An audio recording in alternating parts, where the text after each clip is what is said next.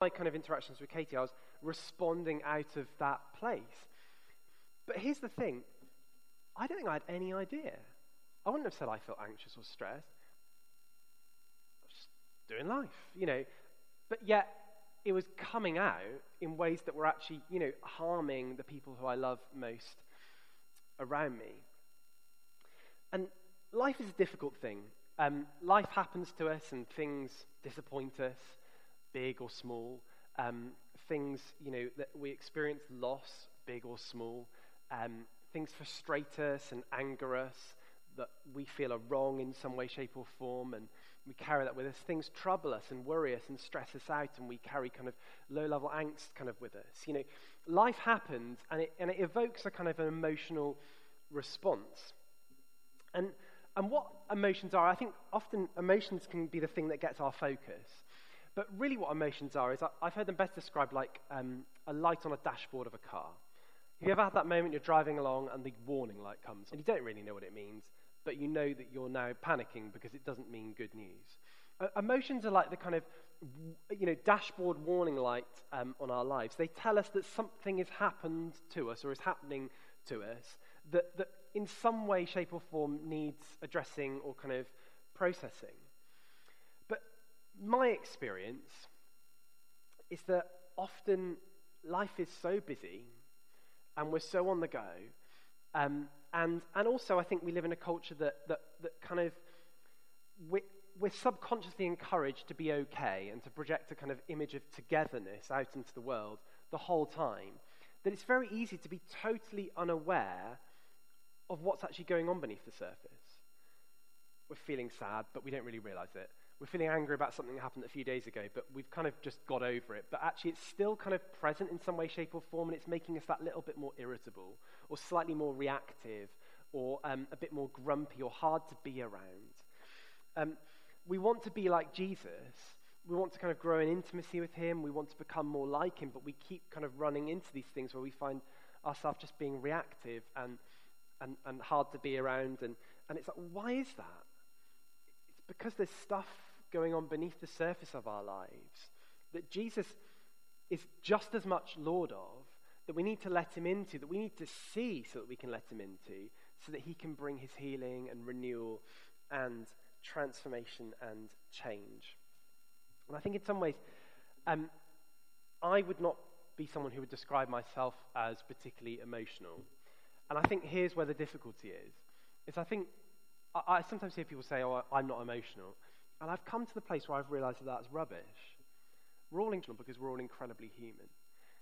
The difference is just some of us are a bit more attuned to what's going on at the emotional level, or perhaps experience those emotions more acutely than others. But we're all emotional, and that is always kind of driving from stuff that's happened to us that we're kind of responding to. And actually, when we start to notice what's going on at that level with Jesus, in partnership with him, it can bring incredible healing and freedom, because we start to spot all the sort of faulty things that are going on that are actually taking us away from his vision for our life and trapping us in kind of patterns of reactivity and grumpiness. And so I want to look over these next 2 weeks at this practice of silence and solitude. It's a simple practice. It's an ancient practice. It's a practice that we see in the life of Jesus. It's a practice we see at other places in Scripture. But it's a practice that is kind of the exposer of this stuff. And I want to kind of dig into it by looking at someone who, I would say inadvertently, ends up practicing this. And that's Elijah. And so we're going to look at Elijah in 1 Kings. If you're familiar with Elijah, if you're not, don't worry. He's one of the Old Testament prophets. He doesn't get his own book, which always feels a bit sad because he's quite a big deal. But what's that about? I'm sure there's a reason. I'll ask God one day. But Elijah is a moderately significant character in the book of Kings. He's quite a famous one. And we're going to be looking at 1 Kings 19.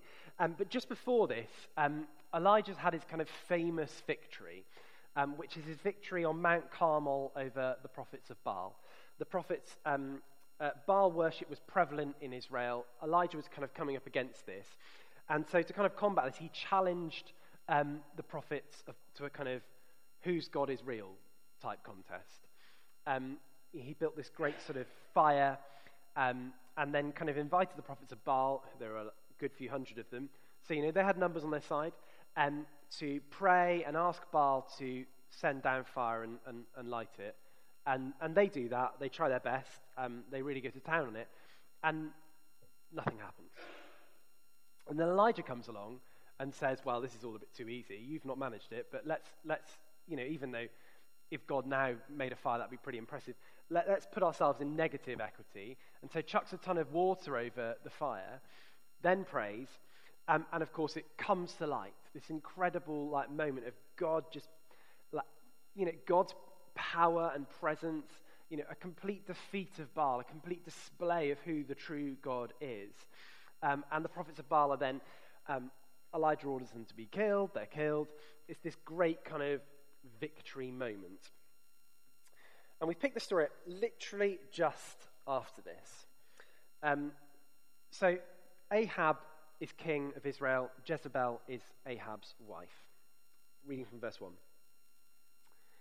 Now Ahab told Jezebel everything Elijah had done and how he had killed all the prophets with the sword. So Jezebel sent a messenger to Elijah to say, may the gods deal with me, be it ever so severely, if by this time tomorrow I do not make your life like one of them. Elijah was afraid and ran for his life. When he came to Beersheba in Judah, he left his servant there, while he himself went a day's journey into the wilderness. He came to a broom bush, sat under it, and prayed that he might die. I have had enough, Lord, he said. Take my life. I am no better than my ancestors. Let's pause there a moment. So Elijah's had this incredible breakthrough, power, victory moment. Moments later, his life is under threat. You would expect the reality, well, what's the problem? My God is clearly way more powerful than Baal. Bring it on, Jezebel. But what's his response? He runs off. He's afraid. Have you ever experienced that? You have this incredible moment of breakthrough in your relationship with God, an answer to prayer, a moment of encounter with God, and then roll on a month, something happens to you and you're freaking out. It's almost as if the power that God has displayed in your life was never happened, because for some reason it didn't sort of change your view of who you think he is. Like Elijah's had this incredible victory moment, and yet somehow beneath the surface he's remained unmoved and unchanged by it. And so he freaks out, he's scared, he runs off, and he goes into the wilderness, and he goes into the wilderness by himself. To put it another way, he goes to the place of silence and the place of solitude. And what is the place of silence and solitude? The place of silence and solitude is the place where you go, be it 5 minutes, be it 5 hours, be it 5 days, to be by yourself. There aren't other people around interacting with you, and where you go to kind of be quiet. The distraction of life, the other voices aren't kind of surrounding you anymore. And so what are you left with? You're left with yourself, and you're left with God. The place of silence and solitude is the place that God uses to confront us with both our true self, what's actually going on, not what we'd like to think is going on or hope's going on, but what's actually going on, and the place where he confronts us with who he truly is in a way that we're unable to avoid. Because we're not just burying ourselves in a distraction. We're not just kind of lost in the busyness. Someone else doesn't come and kind of assail us and grab us for something because we're just in that place by ourselves. They can't. And what happens in that place of silence and solitude? Well, Elijah goes in for a day, and he comes to a broom bush, sits down and prays one of the most depressing prayers in Scripture. It's essentially a suicide prayer. He says, I've had enough, Lord. Take my life. I'm no better than my ancestors.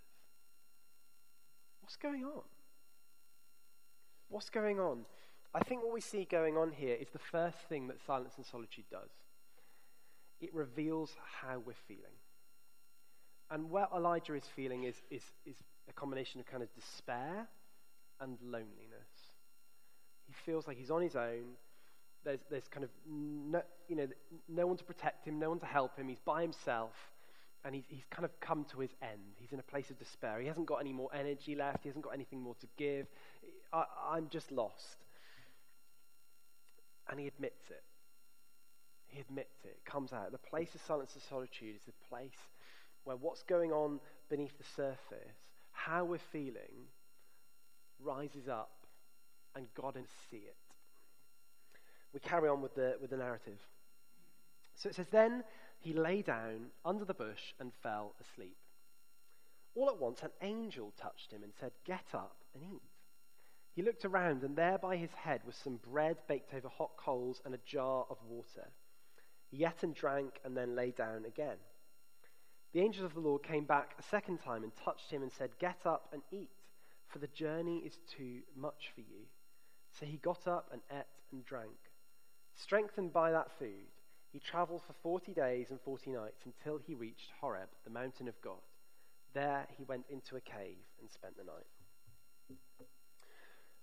So Elijah kind of admits and realizes the kind of state of his despair, the state of what's going on beneath the surface. And what happens next? He falls asleep. He falls asleep. And in that place of kind of falling asleep, God sends an angel to come and to tend to his needs. And it's really practical, and encourages him to rest, provides him with food, encourages him to eat, and kind of replenish himself. And we see in here the kind of the second thing that happens in the place of silence and solitude, because the place of silence and solitude is the place where our kind of tiredness levels are revealed. Have you ever been going, and then you've gone on holiday, and day one of the holiday, you feel extraordinarily tired? And it kind of feels like it's come from nowhere. It's almost like it's a surprise. Like, why am I feeling so tired? This is really weird.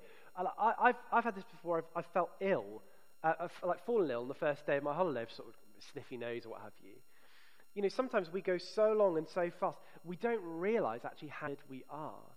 And it's in this place of silence and solitude that God, and it's his grace to us, it's his gift to us, kind of reveals to us, you know, you're tired. You need food, you need rest, you need sleep. You're not attending to your basic physical needs. Because actually, if we're not attending to our basic physical needs, that affects us spiritually, it affects us emotionally, it affects our whole self. And it's in this place of silence and solitude where we stop, where we're by ourselves, where we're in the quiet, where suddenly we realize this. You know, just this week, I was sitting down to pray on Monday and Tuesday, actually. And first thing in the morning, I just found myself nodding off. I was like, what on earth is this? And I felt quite bad. I was like, we shouldn't be nodding off in prayer. Like, how awful. Like, I should be staying, you know, how lazy of me. And God was like, well, you've, you know, missed a good few nights' sleep because of Seth, and there was something else that happened that meant we were up a bit late. You need to go to bed earlier tonight. I mean, we often don't think about that as a kind of spiritual thing, but it very much is. And so silence and solitude is the place where God reveals that to us, but it's also the place where he replenishes us. It's the place where we're alone with him. It's just us and God, and he replenishes us. Whenever we make the space for God, whenever we make the space to be with Jesus, he replenishes us. It's restorative. You know, there's lots of things we can do that might be in some way restful, that might in some way be a break from work. You know, you could do the garden. It's very nice. You could, watch a movie on television. But those things aren't necessarily always replenishing. There's a difference between that which is kind of recreation and that which is replenishing, that which kind of restores us. And the place which is the place where we're replenished by God. He restores us. He feeds our soul. He gives us what we need. He gives us the kind of the energy and the wherewithal to kind of face the day, be it that we've spent 5 minutes in that place or 5 hours. God replenishes us. And as that, he replenishes Elijah here. The narrative carries on. It says, and the word of the Lord came to him. What are you doing here, Elijah? He replied, I've been very zealous for the Lord Almighty. The Israelites have rejected your covenant, torn down your altars, and put your prophets to death with the sword. I am the only one left, and now they're trying to kill me. The Lord said, "Go out and stand on the mountain in the presence of the Lord, for the Lord is about to pass by." Then a great and powerful wind tore the mountains apart and shattered the rocks before the Lord. But the Lord was not in the wind. After the wind there was an earthquake, but the Lord was not in the earthquake. After the earthquake came a fire, but the Lord was not in the fire. And after the fire came a gentle whisper. When Elijah heard it, he pulled his cloak over his face and went out and stood at the mouth of the cave. Then a voice said to him, "What are you doing here, Elijah?" He replied, "I've been very zealous for the Lord God Almighty. The Israelites have rejected your covenant, torn down your altars, and put your prophets to death with the sword. I am the only one left, and now they're trying to kill me too." The Lord said to him, "Go back the way you came, and go to the desert of Damascus. When you get there, anoint Hazael king over Aram. Also anoint Jehu, king over Israel, and anoint Elisha, son of Shaphat, from Abel Meholah, to succeed you as prophet. Jehu will put to death any who escape the sword of Hazael, and Elisha will put to death any who escape the sword of Jehu.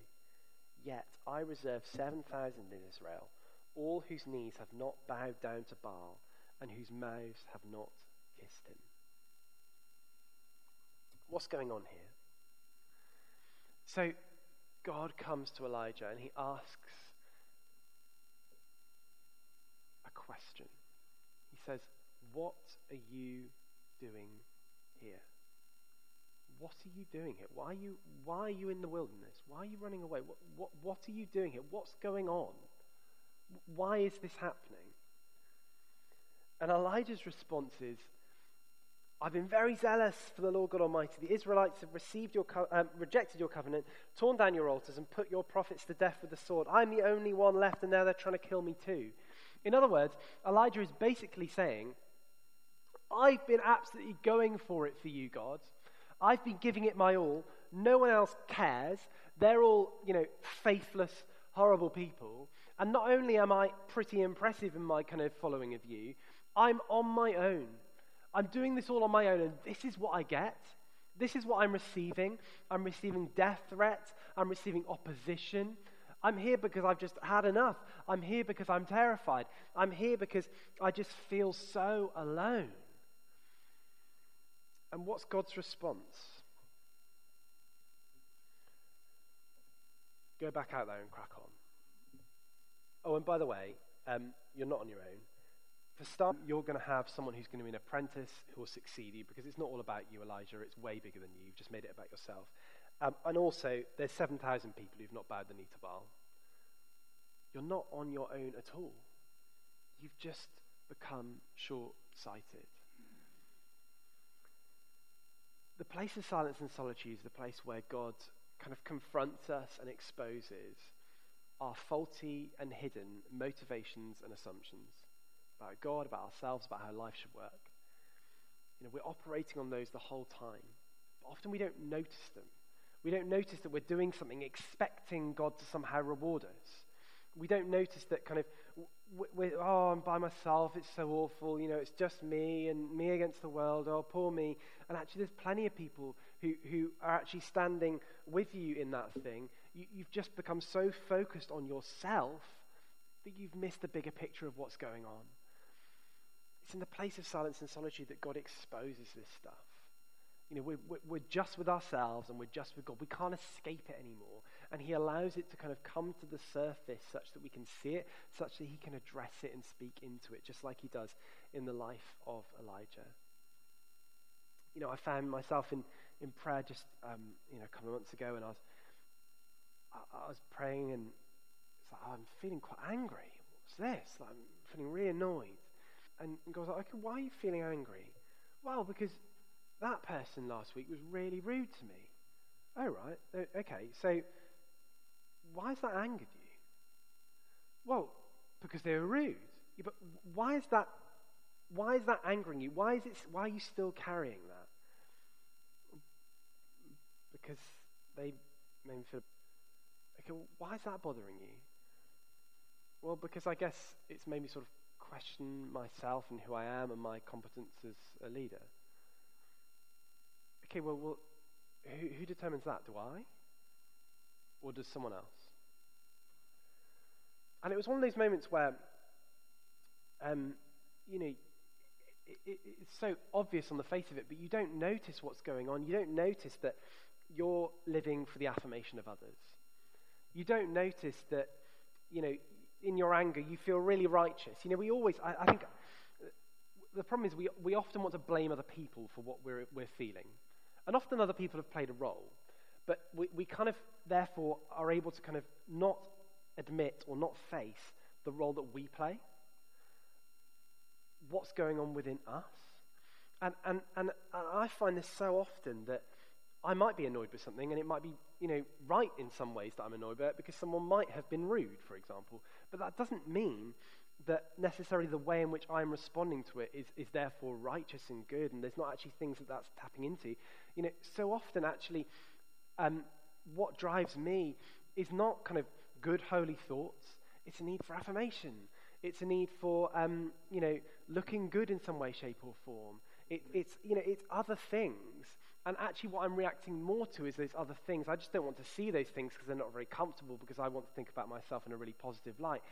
But God in his kindness confronts those things in our life, surfaces them. And it's this practice of silence and solitude that is such a gift of God to us, because it enables those things to be surfaced like no other practice that I think is kind of to us. There's something about where you go to that place where it's just you and it's just God, that he always uses it powerfully to transform and work in our lives. So how do we practice this? A few thoughts before I finish. So first of all, I would say, if you're anything like me, I'm an extrovert. Silence is not my natural bedfellow. But I've learnt more and more how much I need it. I might not always want it, but I need it. That sometimes, for many of us, silence and solitude can feel like a threat. It might depend on your personality, but for some of us, this is how it feels. Because we're not used to being by ourselves, and we're not used to being quiet.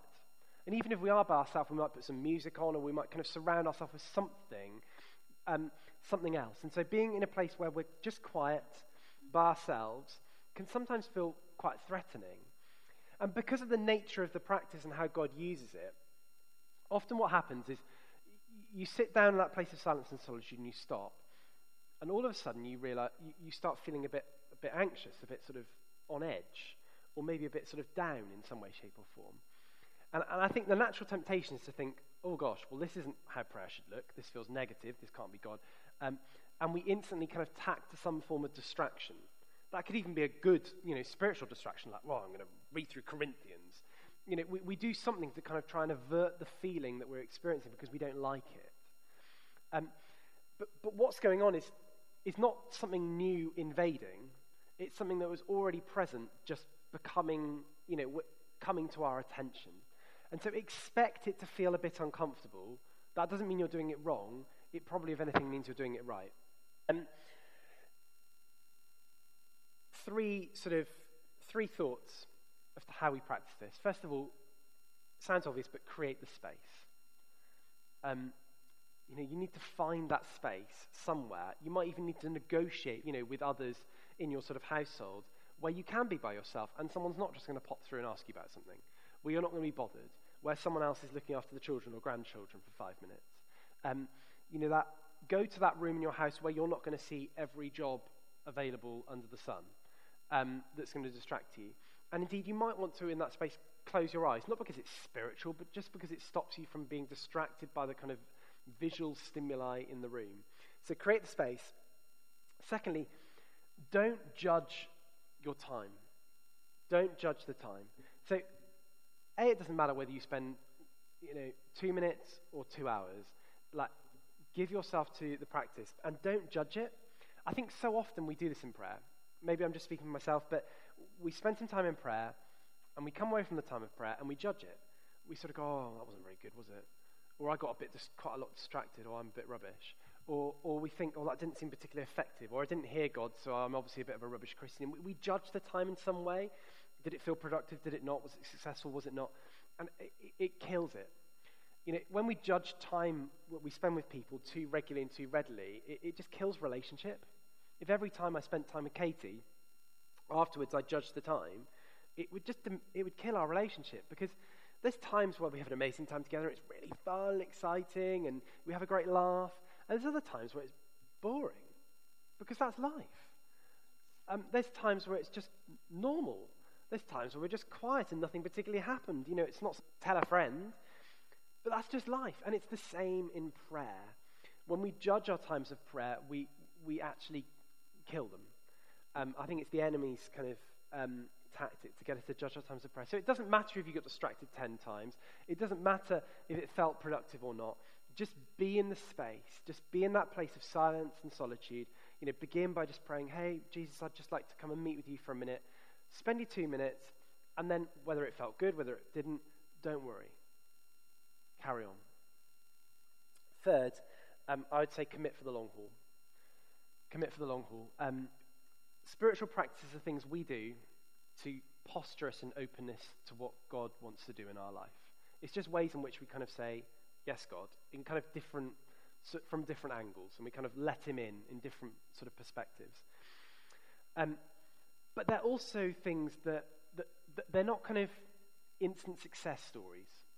I think too easily we can bring a kind of cultural instantness to the life of God. We're used now to ordering something on Amazon now. In fact, I'm fairly sure you can go until about 11 o'clock and order something, and it'll be there tomorrow if you'd like. You can order things on Prime now and have them within 2 hours. If I want to watch a film, I don't need to wait till it comes on the telly, which I used to when I was a kid. It's always on the telly because it's on Netflix. We're ever increasingly used to having things straight away. And that's just not how the spiritual life works. It's a slow work. It's not kind of, I've done a spiritual practice. I should either be having this massive high point, ecstatic experience with God, or I've got it completely wrong, or it's the wrong practice for me. It's a lot more like going to the gym. I've said this before, but it bears repeating. If you go to the gym, you go for a run, you lift some weights, you wouldn't come out from that time expecting to be incredibly strong and be able to run a marathon. If someone thought that, they'd be delusional. In the same way, it's crazy to think that we can spend time with God once in a new spiritual practice and expect to see radical transformation in our walk with God.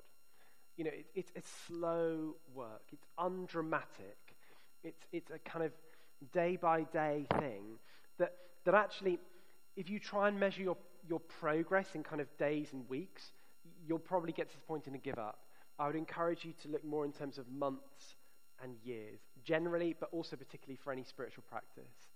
And so with the practice of silence and solitude, if you're going to give it a go, and I'd really encourage you, why not give it a go? Just see what happens. But if you are, I'd encourage you maybe just commit to it for maybe 3 months. And it doesn't need to be a big thing. It could just be you spend 2 minutes each day, set a timer on your phone or somewhere in the house to remind you, 2 minutes each day, same time, whatever happens, happens. And then after 3 months, look back and just see, okay, God, what have you been doing in this? Have I noticed anything? What's been happening? And just see what happens. I feel in many ways like I've barely sort of scratched the surface with this practice. I'm very much teaching with L plates on here, which is inevitably dangerous. But my experience is that the more and the longer I kind of do this regularly, the calmer I am, the less reactive I am, and I say less rather than not because I very much still am reactive, the kind of more perspective I have in life, the more kind of I'm aware of what's going to surface in the ways that actually that's leaking out in passive aggression or reactivity and actually hurting and damaging those around me. And believe me, you can ask Katie, I've got a long way to go on that. I'm not a modicum of patience and kindness and all the time. I'm very much still in progress. But I've noticed that through engaging in this practice, I've moved forward, I've grown, and I just feel really blessed by it. And so why not give it a go and see what happens? Should we pray?